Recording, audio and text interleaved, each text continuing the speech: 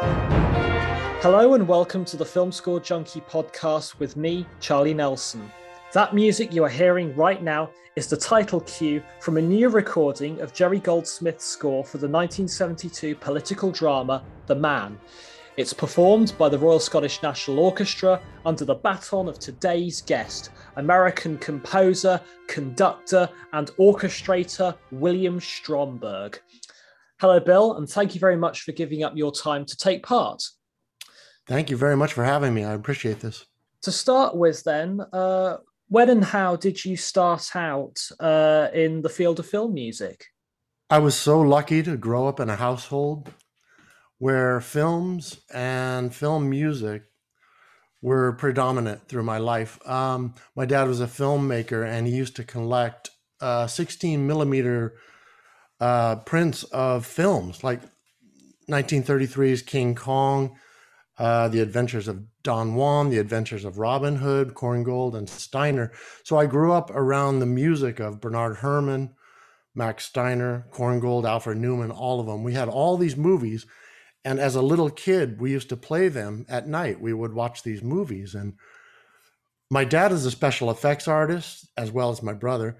And for some reason, I latched on to the music part of it. And it just entranced me. And having all these great 16 millimeter prints of films around the house, I would play them regularly. And for some reason, I latched on to the music. And at an early age, I realized, I think this is what I want to do. I want to do music. I want to become a composer. I want to become a conductor because I was already starting to respect great conductors like Sir George Solti and all of the great conductors. In the 70s, I grew up listening to classical music like Mahler and Strauss and this wonderful music. And that whole environment was so conducive for studying music, studying film music in particular. And it was just a great way to grow up. And so I just kept going and began playing French horn when I was in junior high school. And I started writing my own little pieces in junior high. And it was just a great experience. It couldn't be a better environment to want to, try and create music and film music in particular. Then, in the 80s, if I'm right, in the 80s you started working at Warner Brothers. Well, I started doing my own scores in the 80s, and I would orchestrate for John Morgan, my best friend, John Morgan, composer. And I would conduct my own scores. We did this all through the 80s. And that's really where I honed my skills as a conductor, because I would conduct for John Morgan and myself on our film scores through the 80s. In 1992, I began working at Warner Brothers as a proofreader, a copyist, and orchestrator.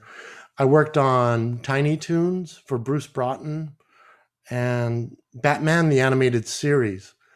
And that was such a great proving ground for me. And I would go to the sessions, and it was just a great experience. Working at Warner Brothers, doing music prep, proofreading, all of the things involved with creating a great score. And Shirley Walker, she brought me in to orchestrate on some of the Batman shows. You and John Morgan, and I think your wife Anna as well, have become known for making these brilliant new recordings of Golden Age film scores. What was the first of these Golden Age scores that you and John Morgan and probably Anna recorded? Well, first of all, John and I had been doing re-recording since 1994. We did all the great Universal classic films, Hans Salter, Frank Skinner, and we had been going along pretty well. And then I met my wife, Anna, and later on in the whole scheme of things, we decided we'd start our own record label called Tribute Film Classics. And Anna was really, really hip to do this. And so we decided to put our own money into it. And since I was such a fan of Bernard Herrmann in particular, the score for Mysterious Island and his score for Fahrenheit 451, we decided we would make those our first recordings with the Moscow Symphony Orchestra. And so we put up our own money to go record this. And because I have such a passion for Bernard Herrmann's music, and especially Mysterious Island, because that was one as a boy that really got me going as a composer. We made those the first, and it was obviously we were so into it. We produced all the parts, orchestrations. Well, we used Herrmann's original orchestrations. Sorry about that. And we went and recorded it, and we have such passion for it. It just turned out really magnificently, I think, and especially Fahrenheit. That's one of my favorite recordings that we've done. I still need to listen to the Herrmann recordings that you have done for Tribute Film Classics. And I've actually just been listening to the early ones that you've been doing, the Hans Salter and Frank Skinner ones, as well as the King Kong one. And of course, I've been listening to the more recent ones that you've been conducting for Intrada, Dial M for Murder and the two Goldsmith scores, which I'll get to soon. Is there a reason why you want to record these classic film scores? Absolutely. I grew up in the 70s, and I was weaned on Charles Gerhardt doing these classic film recordings, Korngold, Steiner, Newman, all of those great recordings, and Herrmann. They were just spectacular recordings to me. And John and I and Anna, we've always thought we would love to hear the complete record, because Charles Gerhardt only did suites. He would do a small suite from a film, and we all decided we would love to hear the entire film score from start to finish, because we really, really admire the composers, and we just love that stuff so much.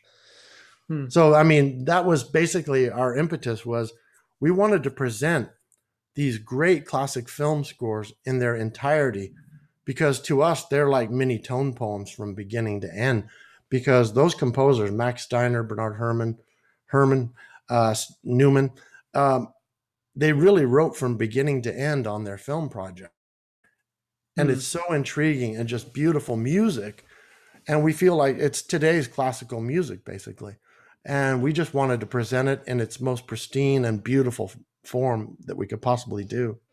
To bring us up to date a little, you have done two CDs for Intrada, Dial M for Murder and the two Goldsmith scores, Black Patch and The Man.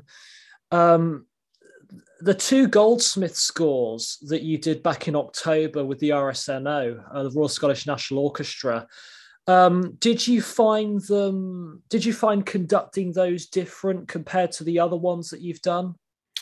No. Matter of fact, it just fell right into place, because I'm such a huge Jerry Goldsmith fan. I've always wanted to conduct Jerry Goldsmith's music. And when Doug and Roger of Intrada asked me to come in and conduct these, I was like beyond belief ecstatic.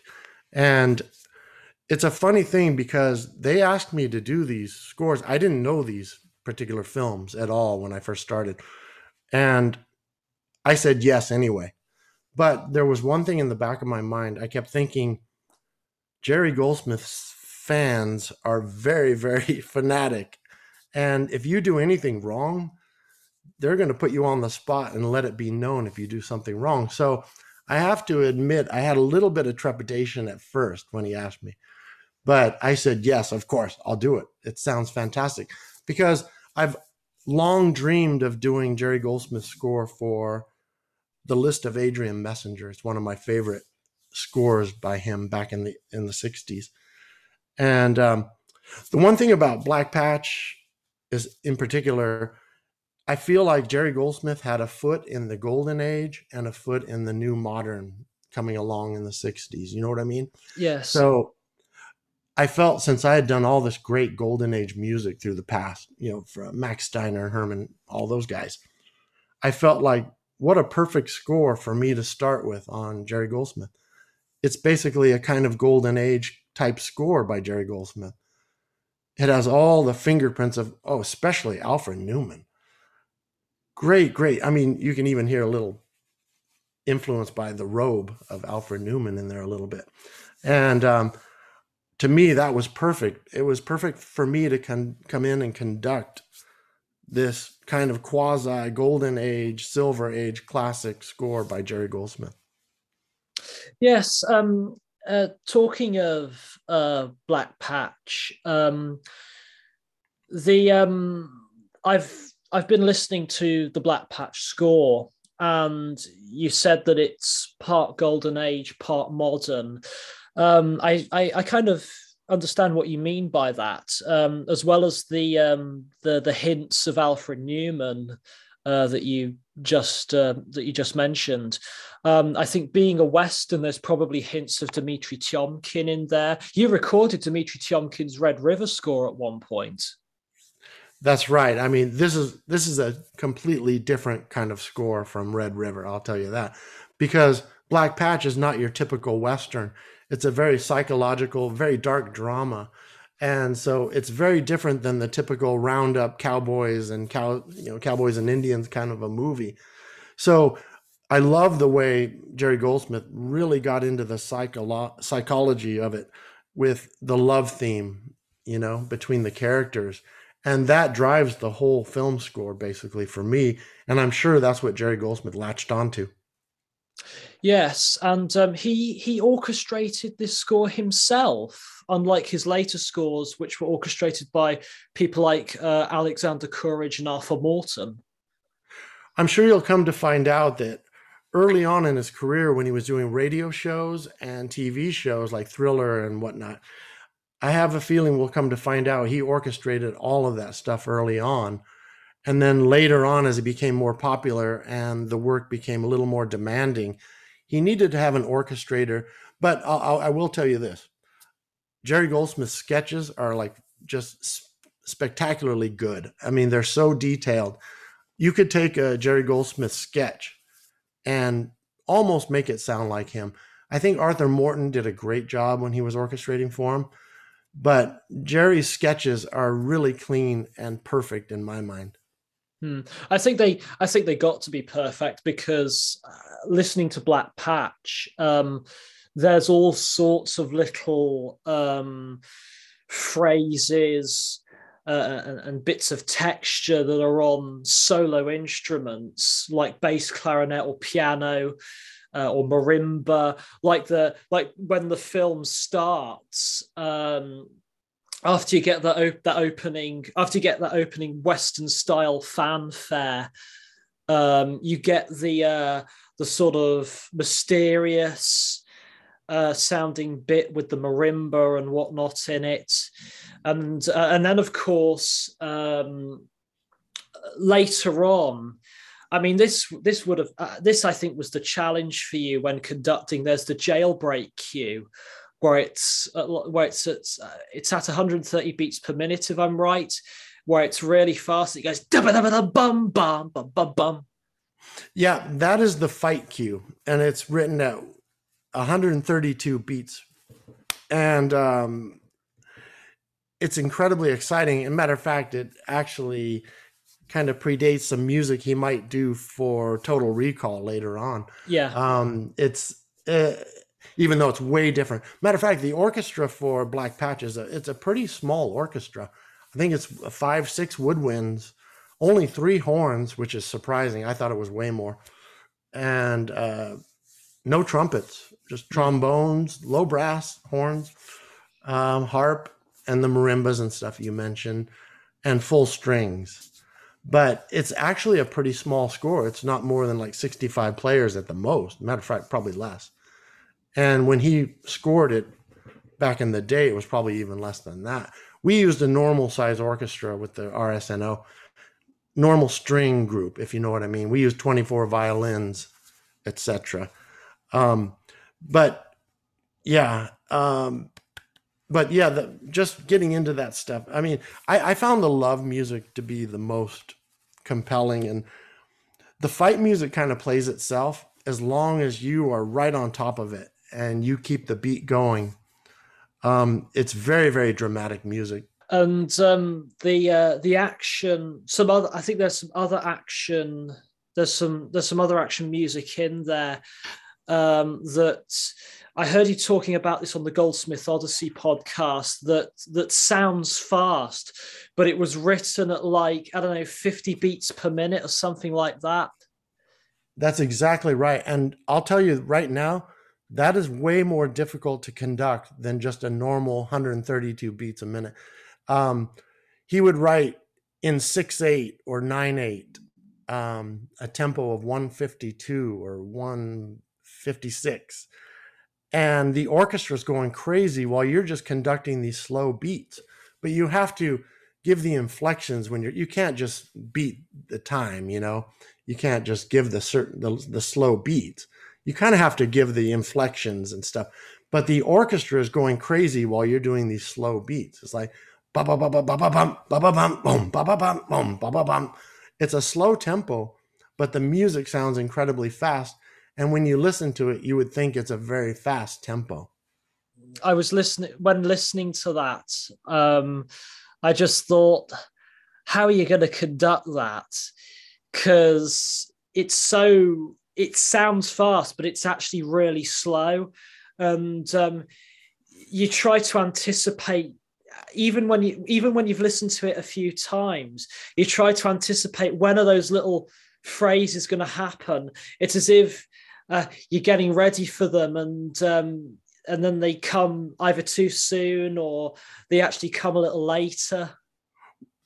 This is where I came in.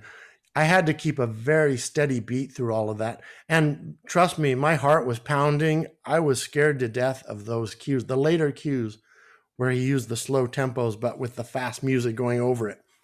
And I found finally the orchestra responded so well to me when I just kept steady beat and didn't worry about the xylophone coming in on beats 5 and 6 of the bar, if you know what I mean. And it really helped that I just kept a good steady beat going through that. And it's almost, I hate to say this, but when you're a conductor, you almost have to stop listening and just do your beats. Bum, ba ba bum, boom, ba ba bum, boom. You got to go with it and kind of use the force, if you know what I mean. And the orchestra latches on to that nice steady slow 56 beat or whatever. And they finally put all the notes in place, especially, but it's really difficult when you've got like the low woodwinds, bass clarinet, bassoons, and they've got to go bum, ba, ba, ba, ba, bum, ba, ba, ba, ba, bum, ba, ba, ba, ba, bum. And then the strings and percussion player, when you're in a gigantic room way far apart from each other and you're not using a click track, it can be really disconcerting. Like if the horns come in a little late, it can throw everyone off a little bit. That happened in The Man. I'll tell you about that in a minute. But it can throw everyone off when someone comes in early or comes in late. But it's up to me to keep that steady beat going, to make sure people don't do that. And eventually you start to feel the flow. It feels very good. Matter of fact, I'm even thinking about adopting that method and thinking I might write music like that more often, because it's very effective, because it really it's so energetic and fast feeling, even though you're just beating slow time up there. You know, it's easy on the conductor in a way. Yes, and talking of music that you have written, in the 90s, in 95, I think it was, you and John Morgan and probably one or two other composers worked on a documentary called Trinity and Beyond that was about the development of the atomic bomb, and it was narrated by William Shatner. That was a great gig. My good friend Pete Coran, another good friend of mine, Alan, introduced me to Pete Coran. I had just done a score for Alan Monroe. He's a special effects man. And he recommended to Pete back in 1995, I believe. He recommended to Pete, like, hey, this guy's good. This will be great. Why don't you use him, you know? And so Pete agreed to it. We met and we became really good friends right off the bat. And he would let me do anything I wanted on that thing. And so I did most of the work, but John Morgan and my friend Lenny Moore, he did some great cues though. He's the one that sounds more like Chris Young. But he let me do whatever I want. He gave me little clues. He would say, like, I want it to be like Conan the Barbarian, you know, I want it to be like Ivan the Terrible by Prokofiev, you know, that kind of stuff. And I want this really to be creepy and just really creepy. And not in, basically not a rum papa pump type score, you know.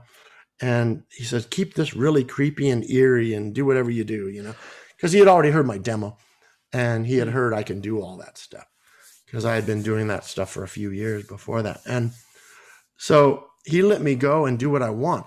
And he even allowed me, he said, you know what? Why don't you just go ahead, conduct your piece? Because he came over and listened at my home. He said, why don't you go ahead and conduct this piece the way you feel it? And I'll edit the movie to it. And Mm. so the big Hiroshima Nagasaki sequence, Yeah, he it, basically cut that to the it's on music. it's on the beat. Exactly. And a similar thing happens at the end with the China gets the China, bomb cue. and that's basically the same music, but I Yeah, altered it a little bit. it's a very I've actually watched that documentary. It's a very interesting documentary, and the score is very interesting. It's brilliantly written, brilliantly orchestrated, and is the documentary is pretty much all original footage plus interviews and stills. There is no reconstructions in it, and at the time, the footage had been declassified, and it was in pristine. It was in top condition. I'll tell you right now, Pete Coran, he put all of his life into reconstructing, I mean, restoring. Pete Coran put everything into restoring those original, into that original footage. And he found elements that were all decayed and no good, but he actually restored all of that footage, um, making it look perfect, taking out all scratches and everything. So it looks pristine. But the one regarding music, um, one of the most important things was he set up every sequence like a gigantic piece of music. It would have a start and an ending, and he would allow us to write music from beginning to end for all these events. So in a way, it's like watching a documentary with these it's kind of like a tone poem of visuals with music, because all of these events we were able to write long pieces of music from beginning to end. I didn't say that very well, but you know what I mean. Yeah, um, and as a conductor, uh, you have conducted other composers' scores. You conducted the Legally Blonde score. Legally Blonde is my mum's favorite film.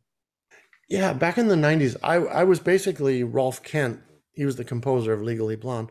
I was his conductor and we worked together on probably at least 8 films. And we had a great experience.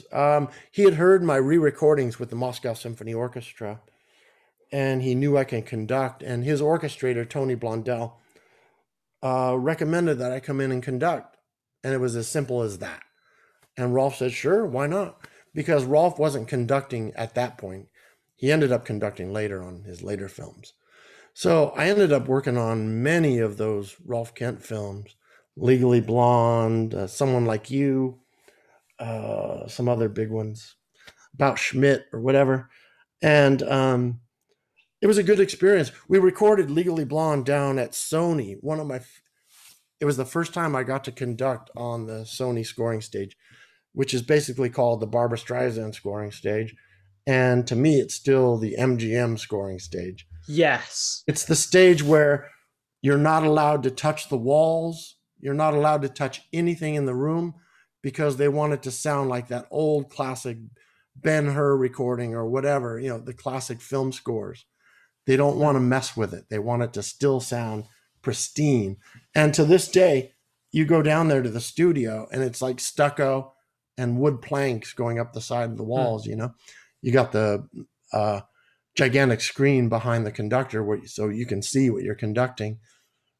But it's been that way for years and years and years, and they won't touch it, which is great.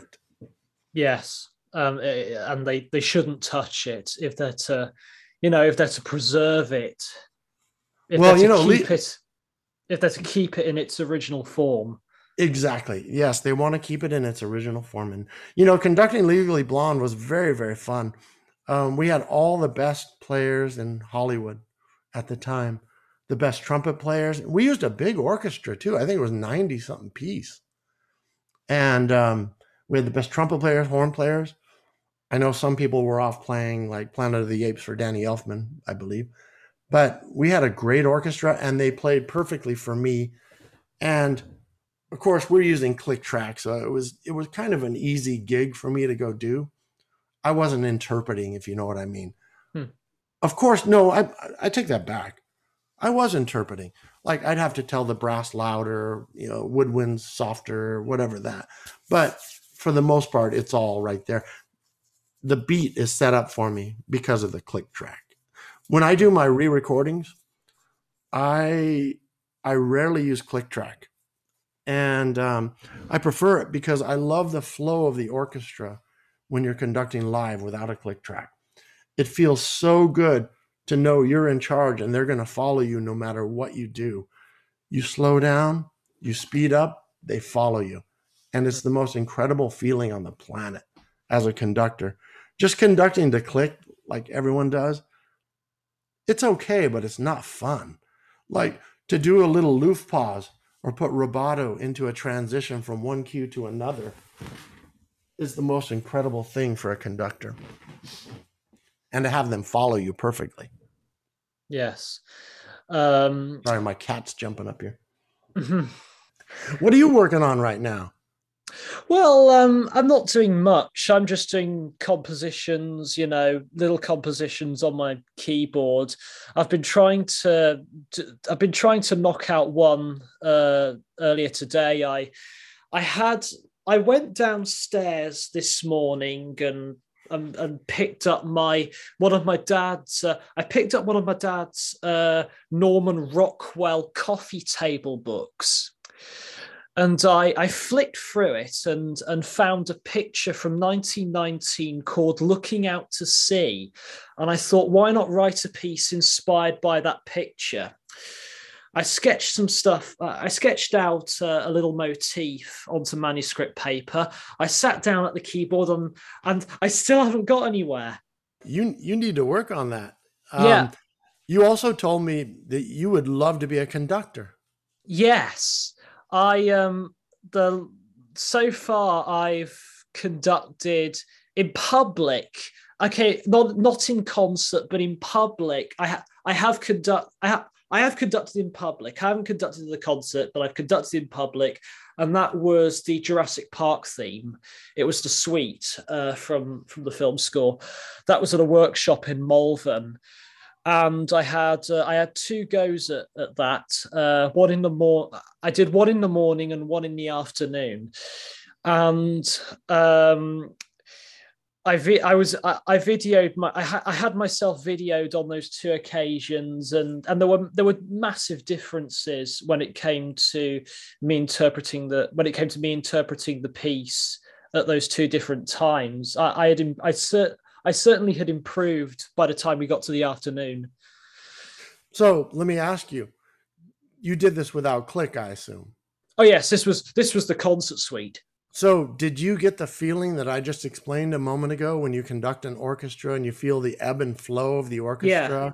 And you have to adapt when you're conducting to keep things moving along, but let it breathe a little bit? Did you find that you felt that?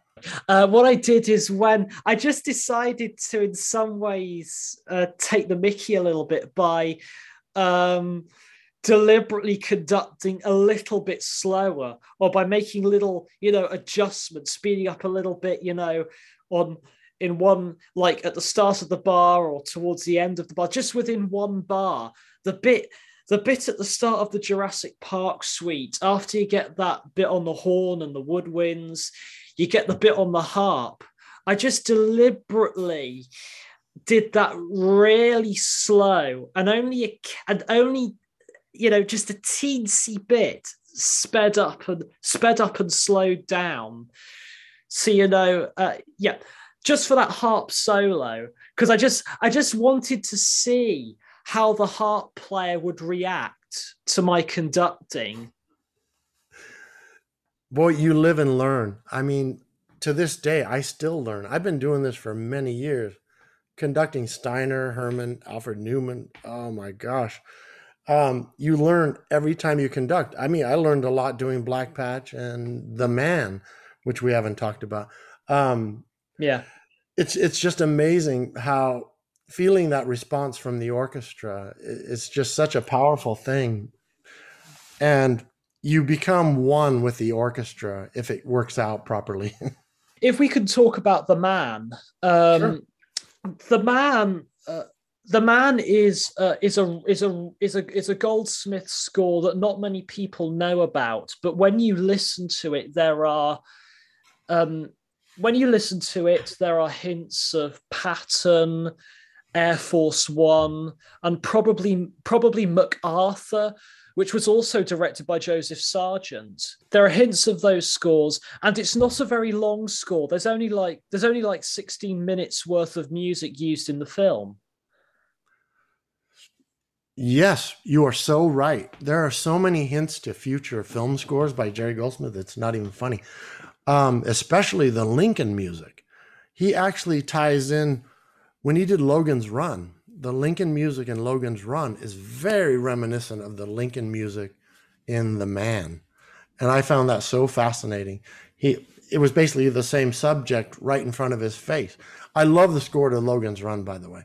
It's when I was a kid, it was one of those that really made me want, it got my juices going. It made me want to be a composer.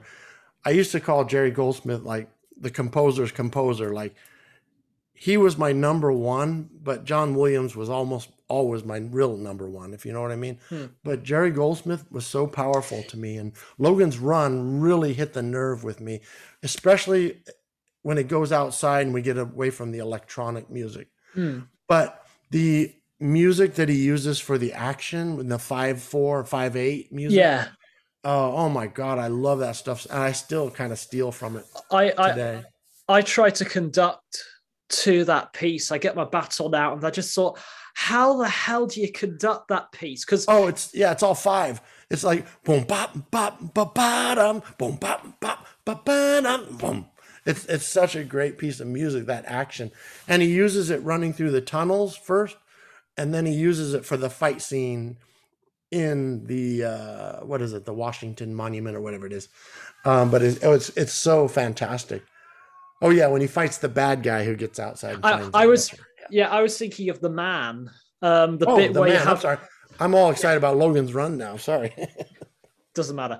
The bit where you have the montage. I've actually listening to the CD. I've watched the film, which is very fuzzy, and it's on YouTube if there are people out there who want to watch it. But the bit where you get that montage with that action cue that's in 5/8. Oh yes. Lee Phillips, who reconstructed the score by ear, I'll have to talk to him about this, I think, but he extended that cue. You I get did. those. Oh, I you did. did. I did. No, Lee had nothing to do with that. I decided I wanted that piece to go on a little longer. So we repeated the middle section, and we had the bass trombone lay out for the middle section and had the tuba player play up, and we had the trumpet player lay out the first time through. So we put a repeat in the middle. And I told the trumpet player, lay out, don't come in till the second time through.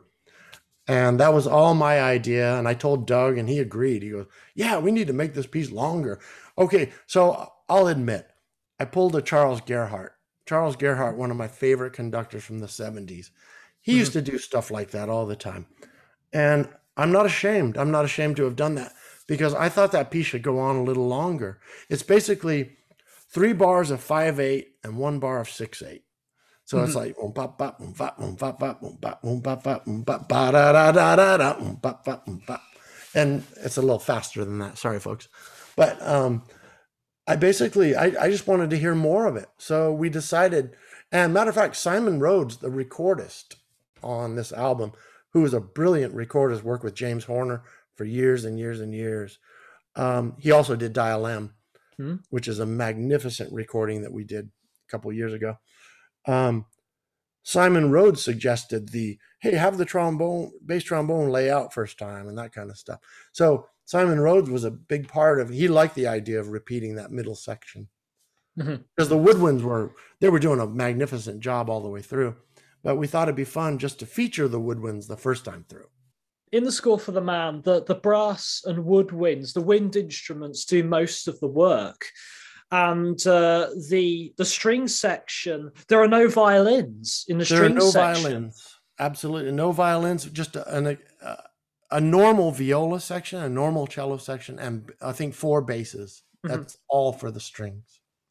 Mm. And harp, of course. And of course, we had a pretty big percussion section on that one. I think we had 6 players for the percussion. Snare drums, bass drums, tam-tam, all this stuff. The violas in the score for The Man, they only occasionally are played with the bow. Most of the time, they're just plucked. Oh no, there's quite a bit of arco bowing in The Man, especially in the middle.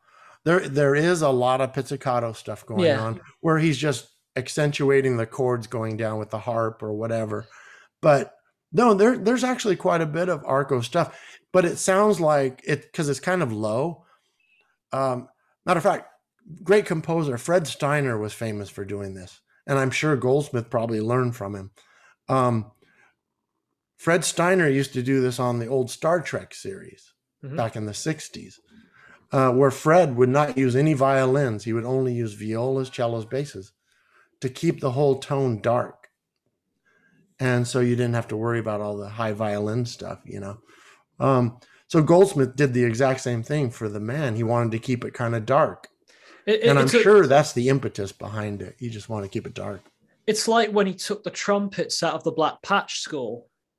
No trumpets, that's right. In the score for The Man, the score for The Man opens with perhaps one of the greatest openings that any film composer could write. It's certainly one of the greatest Goldsmith openings ever, in addition to Patton and Chinatown and Star Trek. And every other film he did. Yes, a Total Recall, all the others. I must say that will make a brilliant concert opener. Absolutely. When I heard John Debney wanted to do a concert for the people of Ukraine, I thought, wow, what a perfect piece to go play. And if he does get that concert going, I'm going to suggest it to him because it would make a magnificent concert piece. I would use the end title version though. Yeah. Where you got the opening horn, the big horn call, and then you go into the piece proper. Yeah. And then the ending has a finality to it. I was thinking of, because I'm going to university in September, and one thing I really want to do there is a Goldsmith project. And the idea I have in mind is to, if possible, do some brass band arrangements, because they have a brilliant brass band at Salford. And I thought, we've got to do The Man, and if possible, Black Patch. And I just thought, take the opening and closing credit cues of The Man and take maybe some of the bits in the middle, like the Lincoln Memorial cue or the Oval Office cue, and maybe the montage cue and the fishing cue, and then stick them together into a short suite. And if possible, come up with segues to go in between them so that they can be stitched together. Well, I would certainly do that with The Man, but I wouldn't include any of Black Patch since it's such a harmonious, woodwindy string score, I would think sticking with The Man, that's a great idea though. Another score I would love to include, for my money, this is one of Jerry Goldsmith's finest. It's Night Crossing from 1982. The opening, yes, it's good, but the really melodic bits in the middle. a few weeks back, I was playing. My favorite cue is the Patches cue, um, which it sounds like John Barry. When I was playing it, my dad came into the room and he said, "Is that John Barry you're playing?" And he is right, because you have these block chords almost. You have the harp doing the arpeggios and you have the oboe playing the melody. The music cuts through all the bull and goes straight to the point. And that was a heavy load for Goldsmith. Night Crossing is one of those difficult things where the movie is so slow, even though there's so many intense moments in the movie with all the espionage and all the stuff going on and dealing with the soldiers. Though it has very long scenes unfolding and trying to get the balloon going and getting over the fence. And, but Goldsmith, he's so perfect, though. He builds it up perfectly, all the way to the point where they get over the fence. I mean, it's amazing music. And this may sound really stupid, but all the music in Star Trek, the motion picture, when they're traveling through V'Ger and all that. This is a composer using his brilliance, composing long scenes, continuing the same concept going on forever, if you know what I mean. Like James Horner. Well, yeah. Well, James learned from the best, Goldsmith. Yeah, and probably Michael Kamen as well. Michael Kamen wrote some really lengthy cues for films like Brazil. He took the Brazil song that the film was inspired by and was able to compose he was able to compose variations on that song and come up with his own themes to tie them together.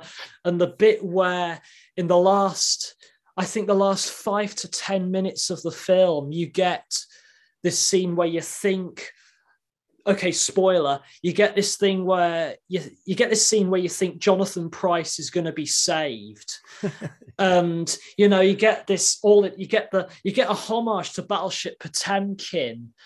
And the soldiers are after him, and the building blows up, and he's with his girl in the truck going to some paradise, and you think it's all going to be great, and then suddenly we all realize that it was just a dream. And the music for that is pretty much continuous. And I think the bits where, thinking about it now, I think the bits where there is silence, I have a feeling that's the editor and not Michael Kamen. The editor cut bits of music out where it wasn't needed. That's very possible. And it also could be the editor put in music that Michael Kamen never even imagined would go there, over scenes where he thought should be silent. Because we got to work with Michael Kamen quite a bit later on, right before he died. And he was great at doing that. Like Brazil, like you said, he would take long sequences and write this incredible music and shifting and going from different moods and whatnot, as a composer's supposed to do. But he was better at it than most. He was an incredible guy. Like when he did Three Musketeers and Robin Hood, he would just have so much fun doing this music. He would sit out by his pool and write music all day, and then orchestrators would take it in the night. And we'd go to the studio and record over at Todd A.O. It's gone now, Todd A.O. And we would record. Michael Kamen used to love recording from like 9 or 10 o'clock at night till 3 or 4 in the morning. So we'd all be over at the studio, Todd A.O., working with Michael Kamen. And his orchestrators are working frantically at home while the orchestrator's still sitting there on the stage waiting. Like there's no music ready. So we would all be sitting there waiting for a cue to come in, and we prepare the parts real quick. And we start passing it out to the oboe player, everyone. And sometimes during these lulls, Michael, he would just like hang out, have fun, talk to everybody, pass out some champagne, whatever. He loved being happy at his sessions. And sometimes he would sit down he was an oboe player. Sometimes he would sit down in the oboe section and grab Earl Dumler's oboe or whoever was playing that night and he'd start playing the oboe for everyone in the middle of the Mm. orchestra, like waiting for music to show up. It was the most incredible thing. Michael Kamen was one of those guys. I mean, we'll never see someone like him again, I He think. was he was he was he was taken from us far too soon. Oh, absolutely. The Oh my score God. that the music that introduced me to Michael Kamen was his score for the HBO series From the Earth to the Moon from 1998. I forgot all about that one. Yeah, that's right. I forgot. Band of Brothers was a huge one. I Yeah, remember that. I and forgot all about Earth to the Moon. From the and Earth to the Moon, man. Michael Kamen scored the whole of the first episode, and he probably did some other episodes of. He probably did some other episodes as well. For other episodes, though, he had composers like James Newton Howard and several others contribute. He with the first episode, which I know he scored. He also wrote the title music that featured in every episode. There is an example of one of those lengthy cues. The bit where Alan Shepard is launched into space, there is music on that entire sequence. It doesn't stop. From the bit when he blasts off to the bit when he parachutes down to Earth, there is music. And that cue finishes, it fades into Bobby Darin singing Beyond the Sea. That sounds wonderful. I wish I knew it. I don't have anything to contribute. That sounds amazing. Now I'm going to go on YouTube and look it up. I want to see that scene. And the thing about Michael Kamen I love, I used to talk to him all the time at the sessions. We go outside and talk, and he loved my recordings from Marco Polo that I used to do with John Morgan. And I remember the last time we worked together down at Paramount, Stage M was still going. And he said, "Hey, I just got your album for Garden of Evil, Bernard Herrmann. Wow, that thing is terrific. Oh my gosh, I wish I could start over on my score, And he used to love our re-recordings, and he had many of them. Same with Christopher Young. Christopher Young, matter of fact, Anna used to be his assistant, and he would send her out to go get my recordings years before we met. It's really pretty incredible when you think about it. But Christopher Young also, he loved our recordings, Marco Polo recordings. And you know what I'm talking about, Marco Polo. From the Hans Salter, Frank Skinner stuff, all the way through till the year 2001. We even did Malcolm Arnold. Yeah. And Roots of Heaven and David Copperfield. That's right. That was a great album. David Copperfield was one of his last film scores. Yeah, 1972, I believe. 1969, I think, if I'm right. I thought it was later. Sorry. I think it was a made-for-TV movie. Yeah, I think it was. And but it's a brilliant score, and it's pure Malcolm Arnold. And Malcolm is I'm not sure if he's a forgotten giant of British film music, and he's undergone a revival. I mean, we've just had the centenary celebrations in this country, in Britain. And I've heard his music being played live in concert. The BBC Concert Orchestra did Bridge on the River Kwai. They did Hobson's Choice, and they did the St. Trinian Suite. And the percussion players were dressed in pigtails and straw hats and whatnot, and were just having fun. And all the other players were having a brilliant time. The piano players, because it was a piano duet, and the brass and woodwind players, they were having a good time because they needed to sound amateur. Well, I don't know about that, but all I know is Malcolm Arnold, I mean, he really had, for me, one of the most unique voices. Yeah. I can instantly tell when Malcolm Arnold's music comes on the screen. Instantly something like that, but with definitely major sevens and whatnot, like we were talking about yesterday. It's just he had such a spirit about him, though. His music is so fun. Um, and it always sounds like him. Have you ever listened to his symphonies? Those are amazing. Yeah, Symphony number 7 is fantastic. I I mean, have some of there's them. one section in the symphony, a normal symphony, where it has this gigantic vibraphone solo through the whole thing. And it's going at like lickety split, metronome equals 196 or something. Crazy fast. I'm so glad we got to do one album of his music because, as I told you before, he loved our album and used to play it for his guests to annoy them. He no, was no, he wouldn't. He was really proud of it. He would play it out loud, so loud, but I'm sure his guests probably were like, "What the heck?" he was an interesting guy, Malcolm, and of course he didn't have a.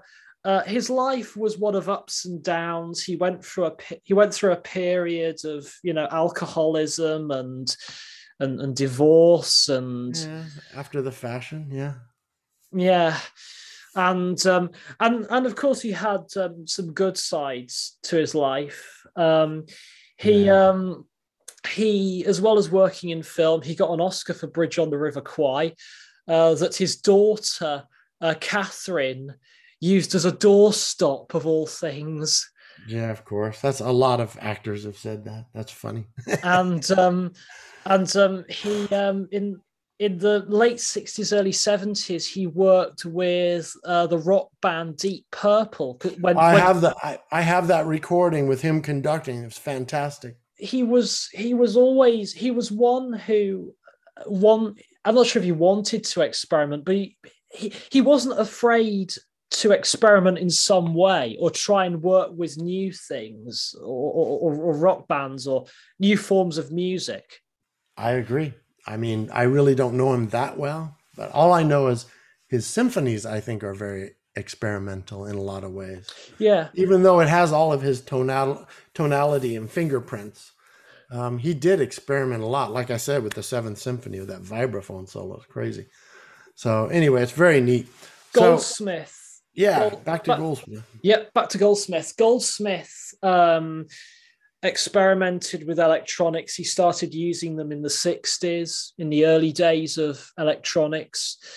And he used them as extra forms of tone color. He you see Logan's Run that you mentioned earlier that had electronic stuff in it. Oh yeah, and that was before his son would be old enough to do it, right? Joel Goldsmith. Yep, Joel. He would have been too young to do that back then, right? So I'm not sure who did the crazy electronic stuff for Logan's Run. I'm not even sure, to be honest, if Goldsmith did all of that personally with his own gear. I'm not sure. All I know is the orchestral part I've always loved. That's the only thing I really know. So Total I should do more research, and I should have had a better answer for this, but I really don't know. As well as the electronic stuff, though, he would really push the orchestra to the limit. He would have I heard that he had the trumpet players sing through their instruments.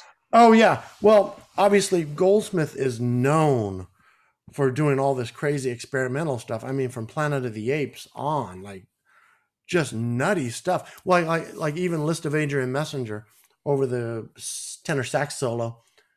He, I believe, uses a baritone guitar going bow wow wow wow wow on the start of every note. So you get this tenor sax solo with a baritone guitar making this weird noise right off the bat. But he did that much more later. He was always experimenting. Matter of fact, the famous joke was what Arthur Morton said something. I think he said to the orchestra around him, like, "Careful what you noodle today. It may end up in your part tomorrow." I actually talked about the score for Papillon once. When I was talking to Tommy Pearson, I heard two action cues. I'm not very familiar with the Planet of the Apes score, to be honest. I need to hear it more. But I've heard the chase cue, or one of the chase cues from that, the hunt. I'd have heard Antonio's death from Papillon. and I've heard some similarities. And in Antonio's death from Papillon, I think what he does is he has the piano part tuned like a quarter tone or a semitone lower. That's what I think from hearing it. And Papillon? So it sounds really bassy. So it goes bum bum bum bum bum bum bum bum. Whilst you get the muted trombones sliding up and the woodwinds going crazy and whatnot. That's one of my favorite scores by him. I need to listen to that again. It's been a long time. But yeah, that sounds like something he would do. I mean, like, look at 100 Rifles. Great score by Goldsmith. And he doesn't really do any electronics in that score at all, but he's got the guitars and I think mandolins, but crazy stuff he does with the muted brass. Mm-hmm. With all the plunger mutes for all the brass. And I think he even uses them on the French horns. Wop, wop, wop, wop, wop, wop, that kind of thing. And that's just typical Goldsmith. You put that on, you know exactly that's Goldsmith. It's similar. It's spectacular. It's similar to what John Williams did with Close Encounters of the Third Kind. The bit with the conversation bit between the ground and the spaceship, it sounds like it's on a synthesizer, but I'm not sure if it was John Williams who did this or one of his orchestrators. Oh no, John Williams did every moment of that. Yeah, he doubled instruments, woodwinds, and the tuba and the contrabassoon. The tuba is amplified. They did some crazy amplification for the tuba. And the oboe, I don't remember what they did for the oboe. But they tried to make it sound electronic in some way. But that's all John Williams. He did that all. Matter of fact, he did that before they actually filmed the scene. So because they needed it. Yeah. Yeah. Williams often said he composed that whole sequence to Leader, gray Leader, blank Leader. It's really like there are cases when composers have composed things that are needed, before a film is shot. I mean, musicals are the obvious answer to that, because they need the music for playback. John Williams, he worked on Norman Jewison's Fiddler on the Roof film. Oh yeah, this Oscar. He won an Oscar for that. Yeah, his first Oscar. Well, Bernard Herrmann wrote music for Citizen Kane. Yeah, the song. And then Orson Welles edited the movie to his music. The whole ending sequence, I believe, was done that way. The reveal of Rosebud, spoiler alert, I believe is all done. Yeah. And Max Steiner was musical director at RKO. He worked on some of the musicals with Fred Astaire and Ginger Rogers. Famous swing. Yeah. Famous. Flying Down to Rio, the karaoke, all famous things Max did. And the thing he had to do, he had to come up with an arrangement that kept this tune going for 10, 12 minutes or more. And he had to come up with an arrangement that wasn't just the same thing over and over. Let's do the karaoke, banana, So he had to come up with changing keys and all this stuff. So it's really pretty brilliant when you come to think of it. Because trying to do a piece of music based on one little tune and keep it going for 15 minutes or more, that must have been something. Yes, arrangers for musicals have to do that if they have lengthy dance sequences or sequences where music is crucial. Erwin Costal did it for Mary Poppins. One of my favorites. Yes, I love his orchestrations for that. Wow. Yeah. I got to meet him back in the 80s. Oh, wow. He was working on the new Disney Fantasia. And he told me all kinds of horror stories where they had to set up a click track to match the original Fantasia done many years before. And he said it was a nightmare. And, they recorded the brass woodwind, strings, percussion, all separate. Hmm. So he had to follow this crazy click, Stokowski's crazy click, to re-record the score when they did it Hmm. digitally. And he Yeah. said it was a nightmare, but he had great stories about Mary Poppins. So Stokowski didn't conduct with a click track. He just recorded the music, and He just they, recorded it live, and yeah, someone had to go and recreate his click track. His tempo. Imagine trying to conduct a variable click track that's all over the place, and you're trying to match Stokowski. I mean, that must have just been horrible. And he said it was horrible, but he had to do the best job he could with it because he's a professional. He was a professional. yeah, And boy, he had really great stuff to talk about. Mary Poppins, some of those dance numbers, the yeah, step in time. He did all the orchestrations on that. yeah. And He he was a said great orchestrator as well as an oh arranger. yeah, and he even said they let him add all kinds of crazy stuff, horn rips, trumpet licks that weren't there. He basically took the tune and arranged it and made it into this crazy dance number. Hmm. And that just shows the brilliance of Irwin Castell. I mean, of course, he worked on West Side Story as well. But man, oh man, that guy was a monster. He was so good. I want to talk about King Kong.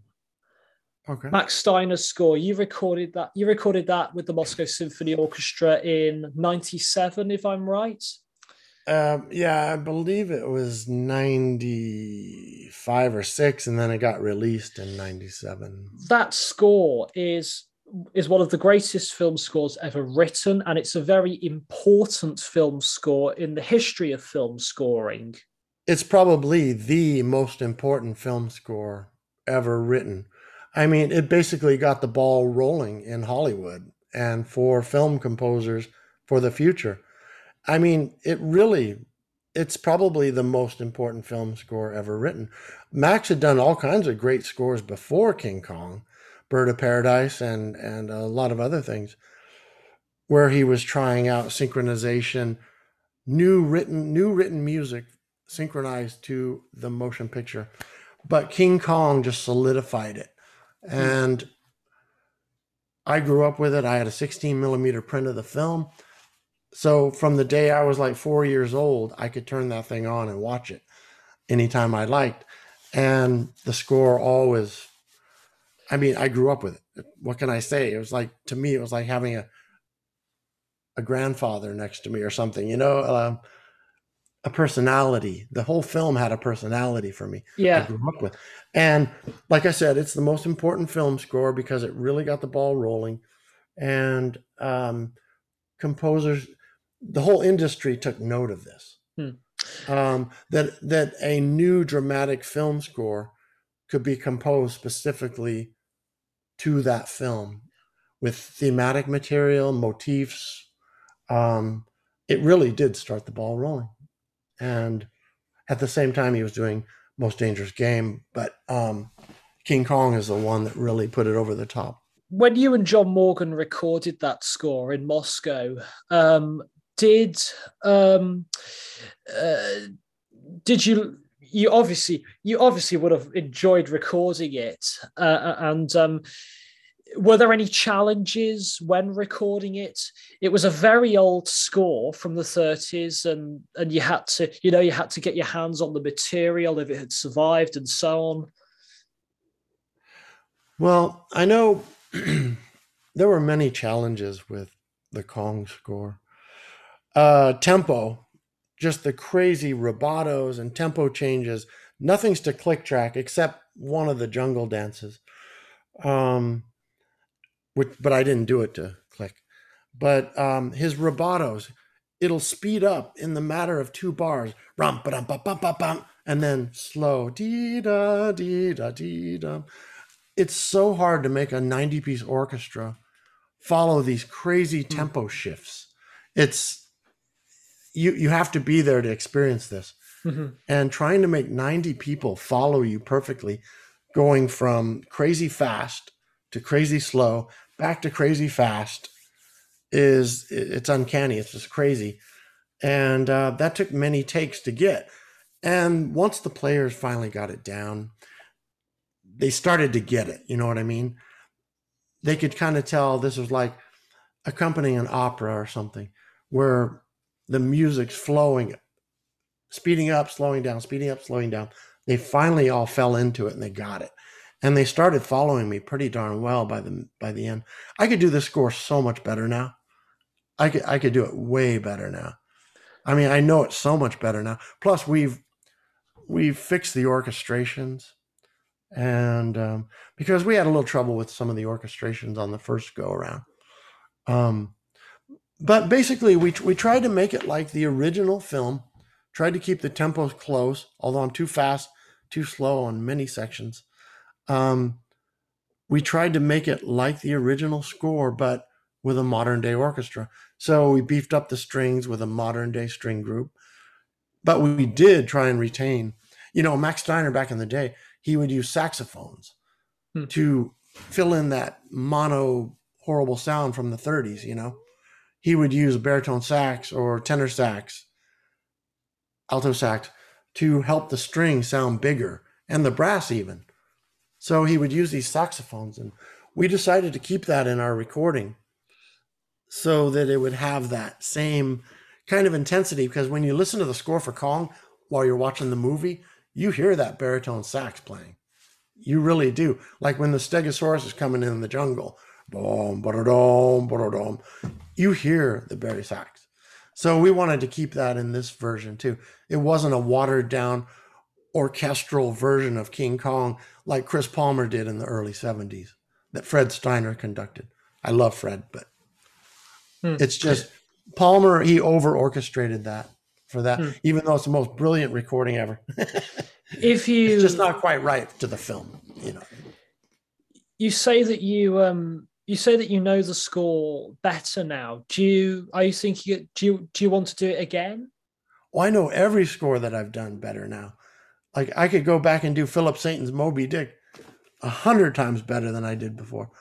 I mean, everything I do, I can do better. It's like learning, When you conduct a piece of music, the orchestra, the acoustics, the setting, the attitude of players, everything goes into it. And I just know, based on my new relationship with the RSNO, we have such a great relationship now. We're all friends. It's so smooth. I could do King Kong with them now, and it would probably turn out just amazingly brilliant, just brilliant. And so you just live and learn. The Moscow Symphony finally warmed up to me back in the 90s, but they were pretty rough on me a little bit at first. Plus, I was new. I was learning as I was going along, I was learning on the job sometimes. Okay, how would Max conduct this rubato? And I would learn on the spot, and the orchestra would watch me learn on the spot, if you know what I mean. So they go, oh, supposed to go. And then I finally figured out, oh, here we go. And that didn't happen very often, but it did happen enough to cause friction in the orchestra and with the players, People have changed over the years, though. Yeah. From the 90s to now, almost every orchestra I've worked with is pleasant now. Even Moscow was pleasant. 2008, our last recording with The Adventures of Don Juan by Max Steiner. The orchestra had fun. They were playing their hearts out. It was just great. And I think it's because we have newer players coming up. As the older players are dying off and going away, the crotchety ones are all going away finally. And so now we have this younger group of players who are extremely enthusiastic about this stuff because they grew up on Star Wars and whatnot, Harry Potter or whatever. So when they come in and play a classic film score by Max or Korngold or Herman, they're like, wow, I saw that movie not too long ago on TV. And they get excited about it now, So these young players, none of them had ever heard of Gone with the Wind. But they play beautifully, Because I was conducting the Brigham Young University Orchestra. Yeah. And we played Gone with the Wind. And I asked the players, you ever hear of the movie Gone with the Wind? Not a hand went up. But they got into the music and they thought it was wonderful. And they said, this is gorgeous stuff. How come more people don't write like this today, And so, anyway, so these younger players are coming up and they've got great attitudes and they're willing to learn. They're willing to go back and play the older stuff and discover all this great music that's pretty much going to get lost if we don't keep it going, Hmm. you know? That's why John Morgan and Anna and I, we want to keep this stuff going so younger players like you're only 20 years old. Yeah. It's like shocking. I want all these younger players to experience the music I grew up with. You know? Hmm. I'll write to the Academy of Motion Picture Arts and Sciences and ask them if they can give you, Anna and John, an Oscar of some sort for your, because you've helped preserve these great film scores that could have been lost if you didn't. Do I get to punch Chris Rock? No, that would be quite an honor. I mean, that would be an amazing thing if that were to really happen. To receive an Oscar for classic re-recordings, I find that hard to believe, but it would be fun if that would happen. Let's hope the Academy will be listening to this. Fingers crossed. That would be wonderful. That would be wonderful. Now, to move on, Dial M for Murder by Dmitri Tiomkin. That was the first Intrada CD that you recorded. Yes. Okay. So a while back, Doug Fake and Roger Feigelson of Intrada, they wanted to start up their Excalibur series again, and they found out that Tribute Film Classics was no more. John and Anna and my label, Tribute Film Classics, we were done because they weren't selling that well, and we were still owed a lot of money and things like that. And they got wind of the fact that we were available, or I guess more importantly, I was available to conduct. Mm-hmm. And so Pat Russ had approached Doug to record some Dmitri Tiomkin music. And then along the line, his score for Dial M for Murder got brought up. And they said, hey, why don't we do that? And Pat Russ had some of these scores transcribed and orchestrated and parts, but not very much, only a few cues. Mm-hmm. And so finally, Doug and Roger approached me and asked me if I'd like to conduct. And because you're not doing Tribute Film Classics anymore. And I said, sure, I would love to work with you guys. I would absolutely love to work with you. And so we started talking about it, started going. And then I said, but we have to find the original scores. I don't want reconstructions or transcriptions. So I made an appointment to go down to USC with Anna. Anna and I made an appointment to go down to USC and find the original scores. And luckily, all of the original scores and most of the parts were there, including a piece that had never been recorded called Dial M for Me, which we included on our album. All of that was in the archives at Warner Brothers. And so we got all of the material. We had them transferred over to PDFs and all that. And so Anna and I spent the next few months doing all the parts for the orchestra and creating scores and whatnot. And anyway, it was such a great experience, though. Once we finally got it all done, we set up the recording date over at with the RSNO. And the response was fantastic from the orchestra right off the bat. We got along famously. It was unbelievably good. And with Simon's recording quality, it was spectacular. It made all of our old recordings sound tame. This new recording sounded so good. Yeah. I listening to that recording of Dial M, that opening title music, the acoustics are just right. It sounds okay. It may not sound, it probably shouldn't sound like the original, because it's a new recording, it can't sound like the original. But certainly when it comes to the acoustics and the way and probably the way it's mixed, it sounds close to, maybe not the original, but it sounds close to the way a lot of these film scores would have been recorded at the time when it came to acoustics and the positioning of mics and mixing and so on. Oh yeah, I actually believe our recording is better than the original, and I don't mind saying that. I'm not ashamed to say that. I think we had better acoustics than the original recording because you can actually hear woodwind lines and string lines, percussion that you don't hear in the original soundtrack. I think the way we had our orchestra laid out was a little better than the original. We put the two harps, calls for two harps. We had them behind me. So they're behind the conductor. So you get a really good balance between two harps in the stereo spread going back and forth. And I just think Simon recorded it so magnificently, and it sounds so tight, and the players are so good. The brass players are just incredible. And I know we were talking about The Man a little while ago, Goldsmith's The Man, but our brass players on that, I think, were just spectacular. Yeah. And the fact that Lee Phillips had to do this, he had to do a takedown by ear.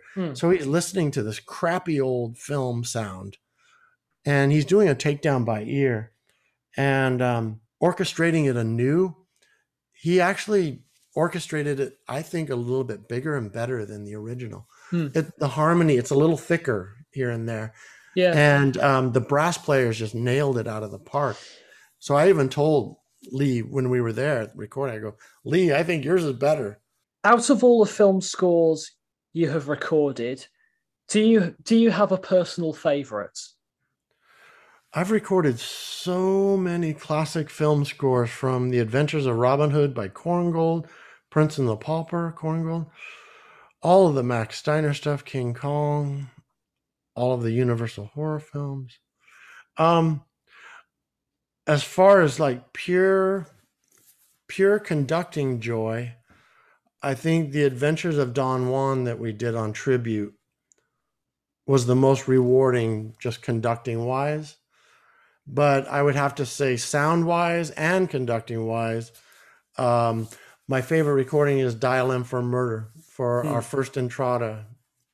And that's why I hope we can keep this going with Entrada, whether it's a kind of a combination tribute film classics, Entrada combo, or collaboration. I'm kind of hoping that's the way it goes, because we have a lot of great recordings for the future that we have in mind, from Hugo Friedhofer, more Goldsmith, and Bernard Herrmann especially.